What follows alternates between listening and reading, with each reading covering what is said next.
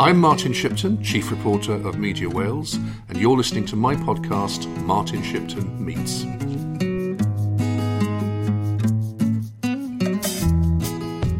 It's Martin Shipton, and today I'm with Derek Walker, who is the Chief Executive of the Wales Cooperative Centre. But you've done many other things as well, Derek, before you've become the Chief Executive of the Wales Cooperative Centre. Where are you from originally? I'm from Cwmbran. So I was born and brought up in Cwmbran. My family still live there. And I was born and brought up on a farm, a dairy farm, which is not what you normally associate with Cwmbran. So it was a childhood with the best of both worlds in many respects, in that we were close to the town, but also lived in the countryside. We benefited from both of those aspects. And what did you study? At university, I studied languages and history. Having said that I had a great childhood in Cwmbran, which I did, the first thing I wanted to do when I was 18 was to leave Cwmbran, of course, and to move to London. I didn't really care what I would be studying to some extent, but the main thing was to go to London. So I went to UCL and I studied what was called, at the time, maybe still called that, Modern European Studies, which for me was modern history and French. Ah, very good, okay. And at that time, did you have any particular aspirations in terms of what you wanted to do afterwards, or was it just a sort of pure love of learning? I didn't have any clear idea about what I wanted to do. Journalism was one of the things that was in the back of my mind at that time that I thought I might go into. I'd always been interested in politics and political things, so that had been another thought. But in the end, I was very lucky in that I had nothing lined up, and in the final year, they were looking for someone to be a stagiaire or an intern for a Brussels office of London local councils, who just recently opened an office in Brussels to lobby for London's interests and for European funding. And they were looking for an intern, and they specifically came to the people on my course to see if they'd be interested because of what we were studying. And I was lucky enough to get the gig. So I went off as my first job straight from university to work in Brussels as an intern for the Association of London Government, which is now called London Councils, and it's the London equivalent of the WLGA. So that gave you quite an insight into the workings of government on an international basis.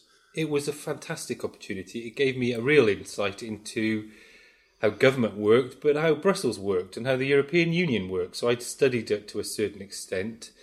But for someone at my age, it was such a great opportunity. I was working in a city with people from all over Europe doing similar things and learning as we went. And I found the culture to be a very open one. So in terms of getting meetings or getting information from the European Commission in order to feed it back to our London borough councils, it was pretty straightforward, even for someone of my age whose French wasn't that strong. So it was a fantastic experience, and I look back on it very fondly. Because, of course, the European Commission, the European Union more generally, has got a bit of a reputation in Britain as a very bureaucratic organisation where the way in which it's organised is very opaque and people don't understand it. But you actually found that it was quite straightforward to deal with.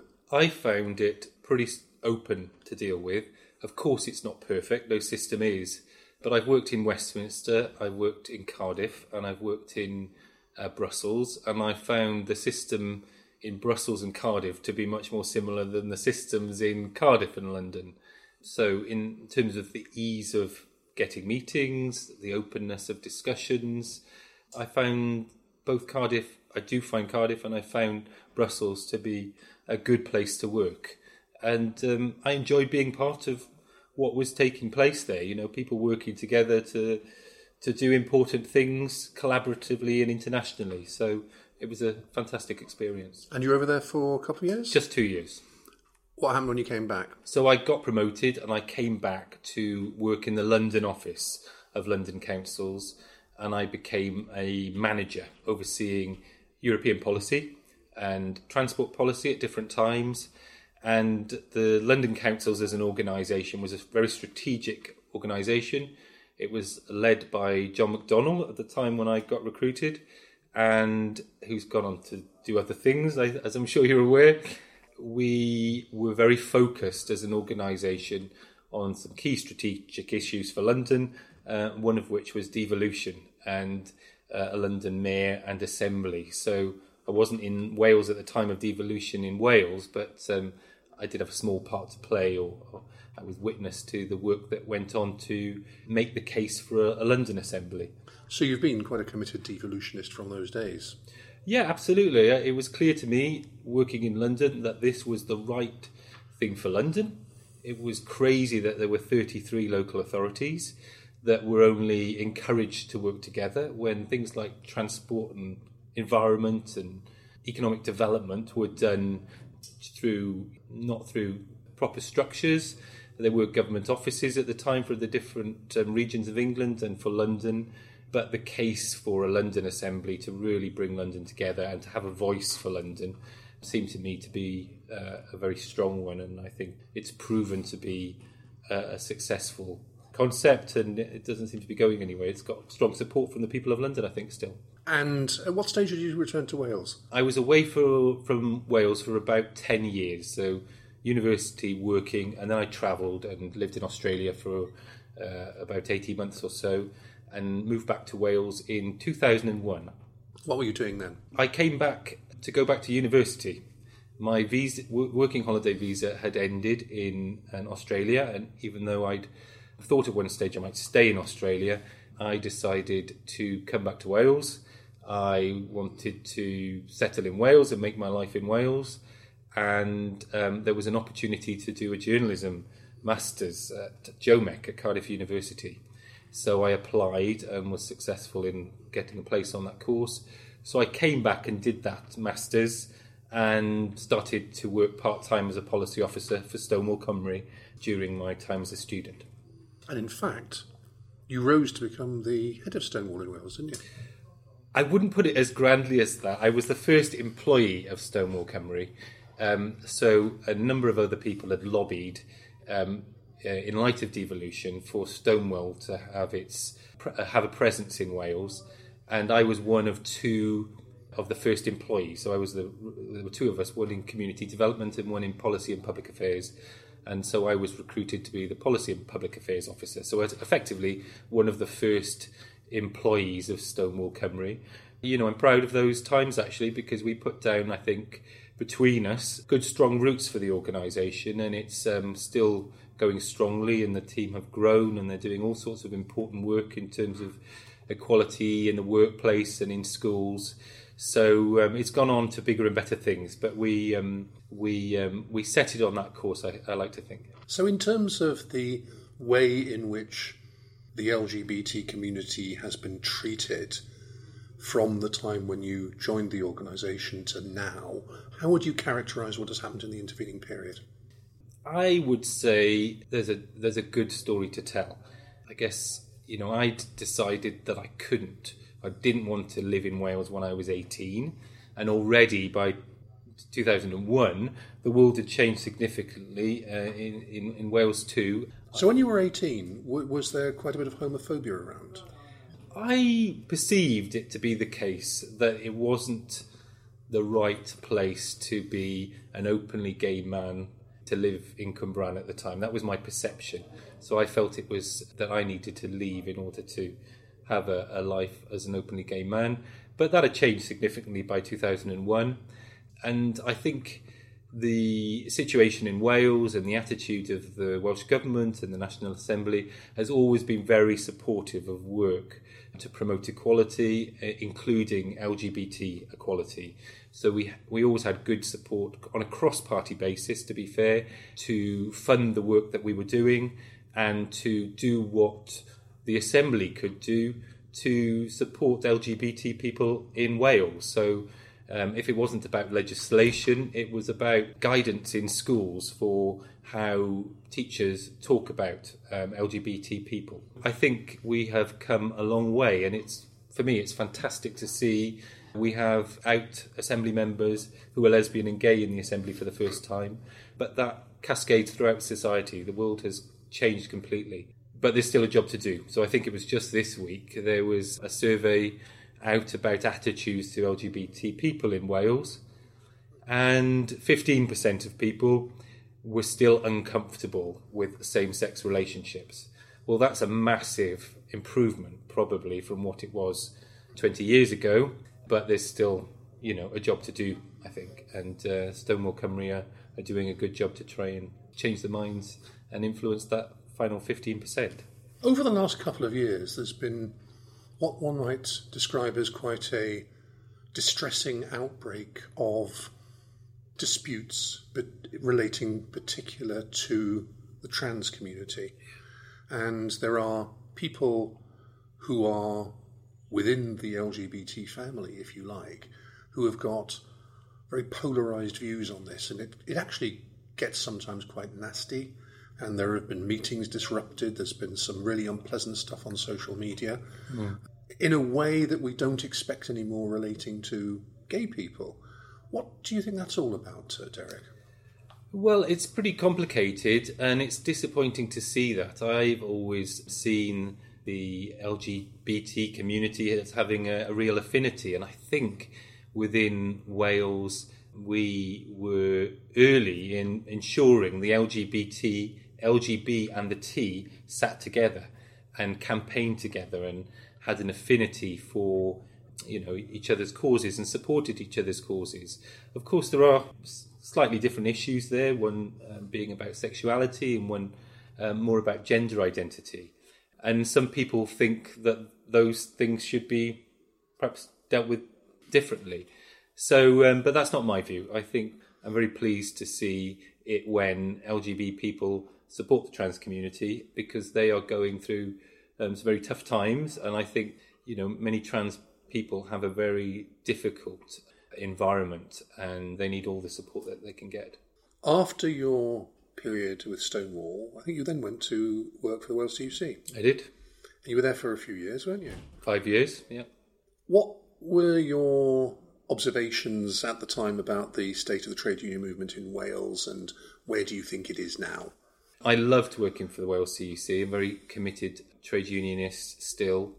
It was great to be working for the TUC because the TUC remains an organisation of influence, and that was fantastic to be part of, to be able to develop policies and ideas and for people to want to listen to those ideas and to see those ideas happen. The types of things that I was working on at the time were things around equal pay for men and women, equality in the workplace, looking at how relationships between the public sector, trade unions and Welsh Government were working and could be improved.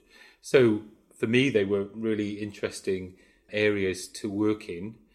What was obvious at the time and continues to be the case was that trade unions needed to find different ways to organise people and to bring people into the trade union movement.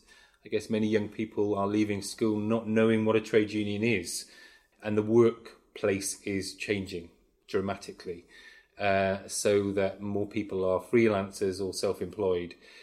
At the time that I was in the trade union movement or working for the TUC, there was increasing focus on thinking about how you organise people in different types of workplace rather than perhaps the traditional workplaces of big public sector and big private sector employers. And I'm pleased to say that's still going on, and we work very closely with the Wales TUC in different areas. So my current role is at the Wales Cooperative Centre, working to promote and develop social enterprises and cooperatives.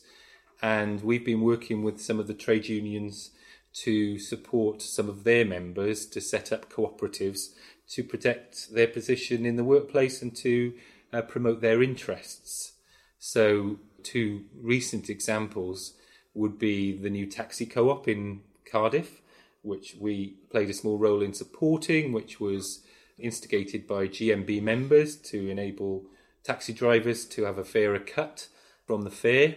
But we've also worked with organisations that are working with musical instrument teachers. So many musical instrument teachers were made redundant from local authorities and taking on as freelancers, and they've come together in cooperative structures so that they can work together to negotiate with local authorities when they're negotiating work. So Denbighshire Music Cooperative is one example of that. So this, in your new role, really, or the role that you have now, is very much geared towards trying to take forward a different way of organising industry, in a sense, isn't it? Because up until now, we've been very used to having very large workplaces where you've got an employer who may be based in Wales, but perhaps with the bigger organisations tends to be based outside Wales. And there are many people who would argue that what Wales needs for the future from an economic point of view is more homegrown industries. And that's where, I guess, social enterprise comes in, because, you know, the idea that, which is sometimes pushed, that ordinary people who've been made redundant from working in a factory can overnight become entrepreneurs is sometimes, I think, a little fanciful, because I think only a certain proportion of people are cut out to be entrepreneurs. Whereas if you had a group of people working together who each got different skills, with the professional help of people who know what they're doing, and the obvious example that we know is Tower Colliery, where that happened. Do you see that as a major way in the future of employment in Wales? Absolutely, and that's always been the one of the main purposes of the Wales Cooperative Centre. So we were set up in the early 80s when there was a time of high unemployment, and we were set up by a group of trade unionists who felt that there was a value in developing cooperative businesses that could employ people in areas where there was little employment, and would mean that the wealth stayed in that area because the profits would be distributed amongst the cooperative members. And they were inspired by a trip to Mondragon in Spain, where they'd seen that happen in the Basque region of Spain. And so we think, there still remains a strong case for doing that. We know that there are big issues of deprivation across Wales, areas where unemployment is still high. People are still having to travel often having to travel long distances for work and not get paid a very good wage. I think social enterprises and cooperative business models have a really strong role to play in supporting a more inclusive economy. That's the jargon of the moment, isn't it? But they are businesses, they make a profit. It's what they do with their profits that makes the difference, and that profit is distributed to members, or it goes back in the business, or it goes to a social purpose. But they are successful economic models, and we are seeing a fair sign of growth in the sector. So in the next month or so, we will be publishing the latest research to show what's happened to the sector in the last 2 years, and it's showing that the sector is doing pretty well. And actually, during the downturn, 2008 and onwards, the sector did relatively well to the traditional business sector.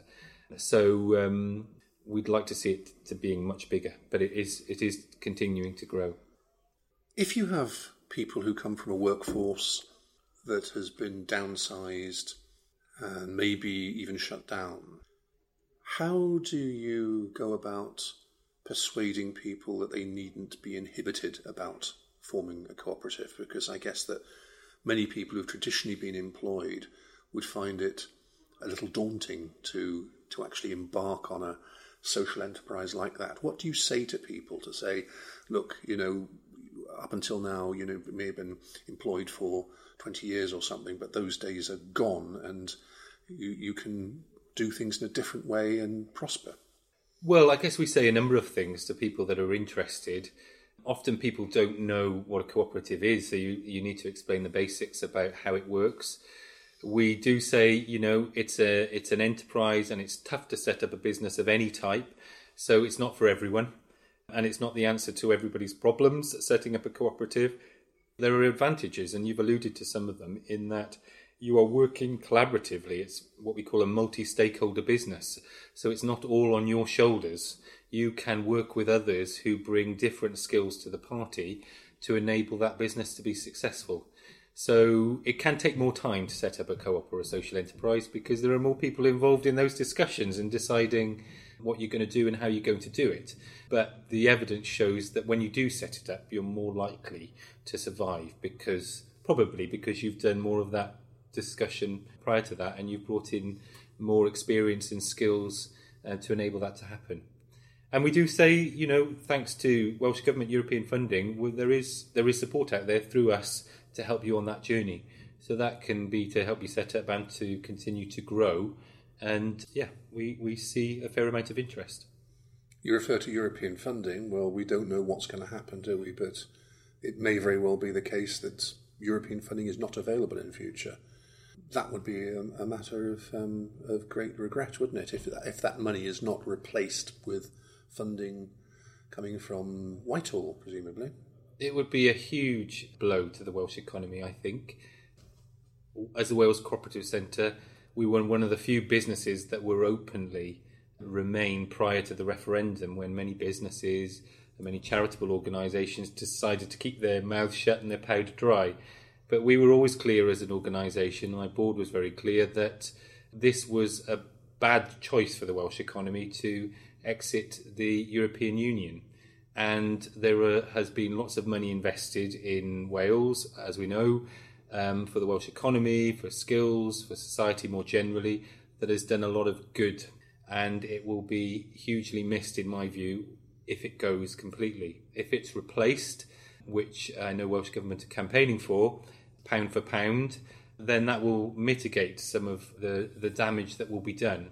But damage is being done with businesses leaving Wales and the potential difficulty for businesses that want to export as a result of not being in the single market.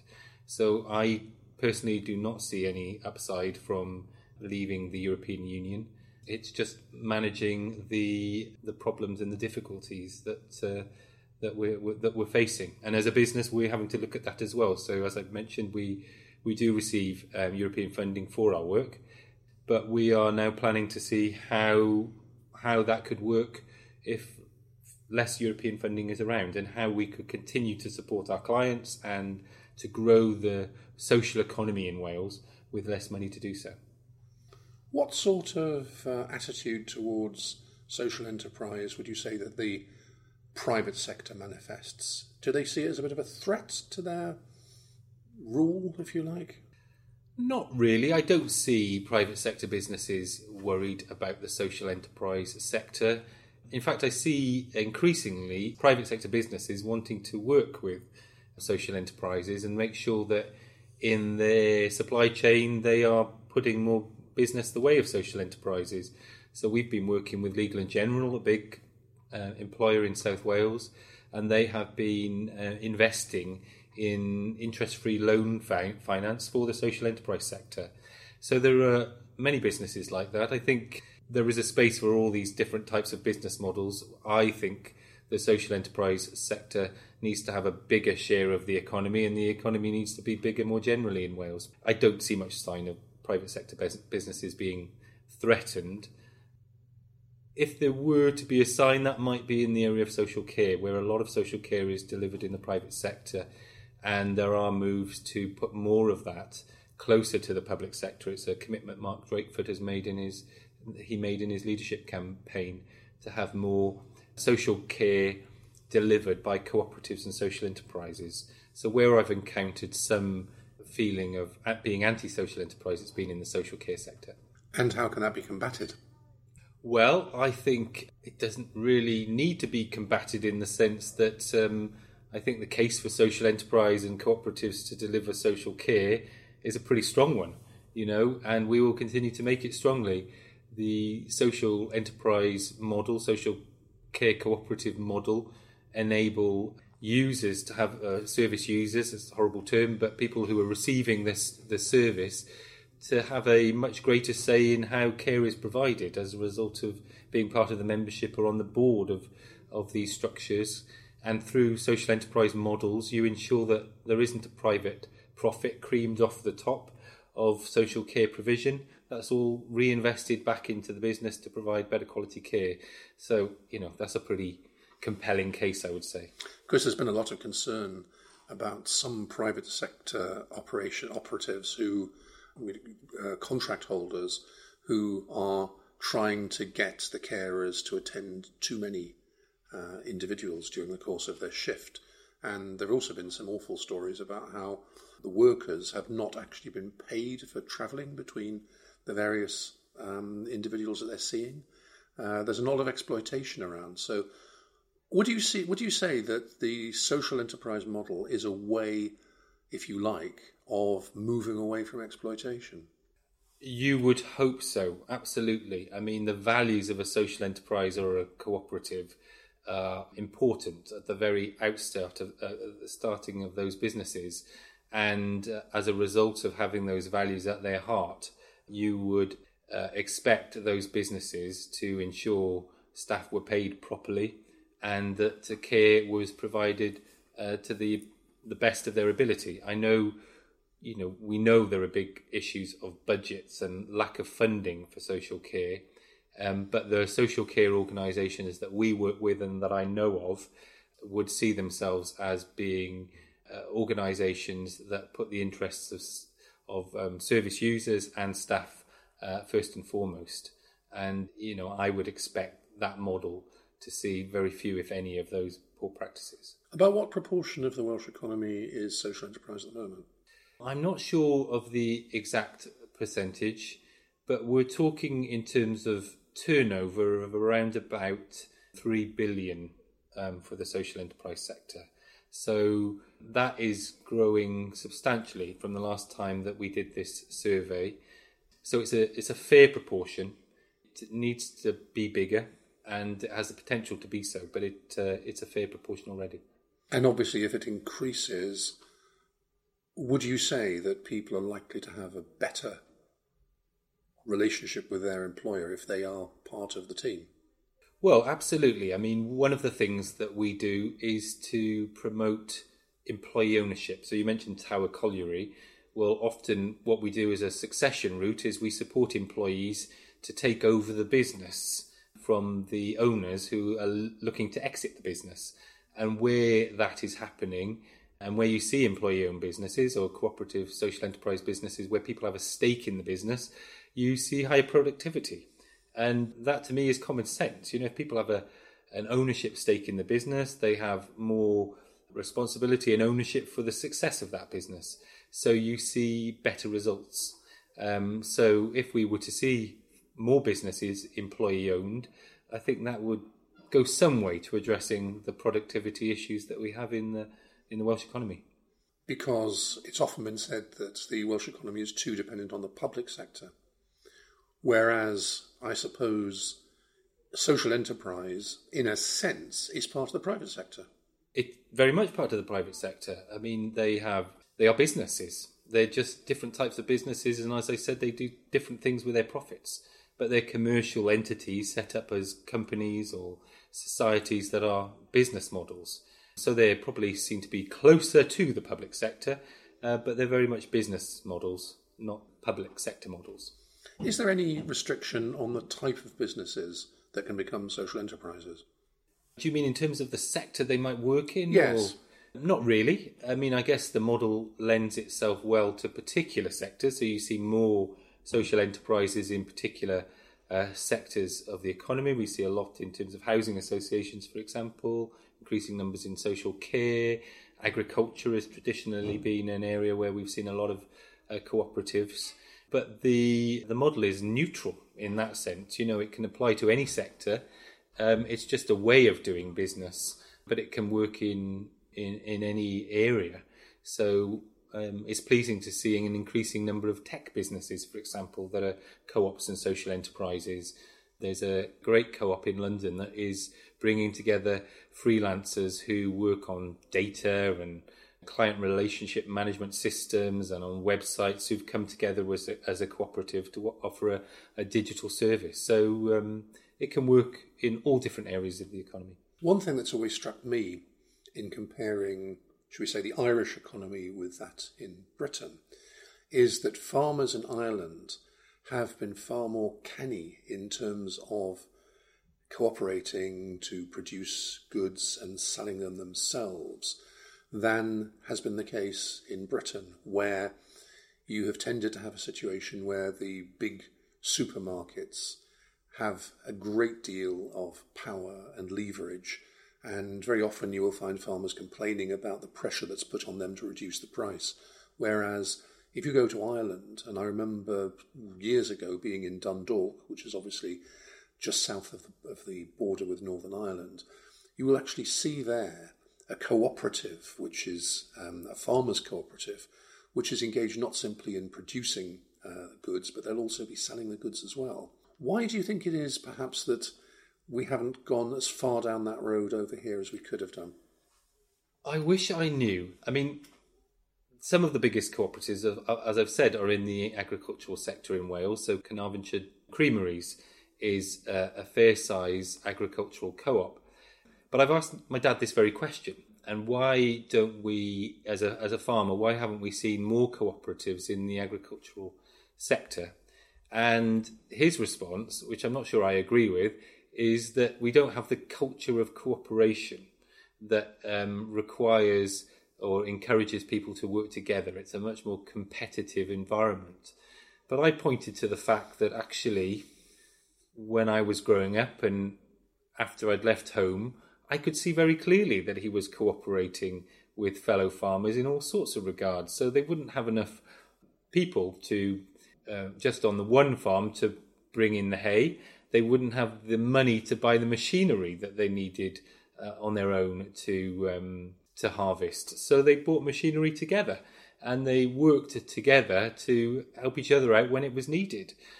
I think there is, a real culture to support cooperative action in the agricultural sector, and others think so too. So one of the things that we are hoping to launch later this year is a new project that will have an element specifically working with the agricultural sector. Because we'd done some research a few years ago to look at the sector, and the overwhelming feeling was that there was a real potential to do more to support farmers and others in the food and agricultural industry to come together in cooperative structures to benefit their businesses. Now, there have been some pretty dire predictions about what would happen if there were a no-deal Brexit, but to a point as well, any kind of Brexit, which many people would consider, many experts, I know that they are a reviled breed in some quarters, but many experts would say that any kind of Brexit is going to be damaging to the economy, that there will be job losses. That could result, counterintuitively perhaps, in an increase in cooperatives and social enterprises in the future. If people have lost their jobs, what are they supposed to do? And that, I suppose, opens up the possibility of people working collaboratively together in a way that they haven't thought of up until now. Yeah, it's possible. Sometimes that is the case, that people turn to cooperatives and social enterprise business structures when others have failed, and we will be there to support them to do that if that proves to be the case. But my view is, you turn to cooperatives and social enterprises in terms of crisis, but also in terms of opportunity, because you're setting up structures that are much fairer in how they operate for staff and customers and in how they distribute their profits. So I wish we were to see it much more as the default model for setting up businesses. We'd look to social enterprise. But unfortunately, too often, people still leave school, as I did, without having a clue what a cooperative or a social enterprise is. I did a talk the other day to Cardiff University business students, and many of those were not familiar with what a cooperative or a social enterprise is. So until we get really into the education system so that people have a much better understanding about what a co-op is, then we're not going to perhaps see the step change in the number of these types of businesses. So we really need to focus on education, I think, to raise awareness of the cooperative option. Derek Walker, thank you very much indeed. Thank you. Thanks for listening to my podcast, Martin Shipton Meets. We'll be back for more next week.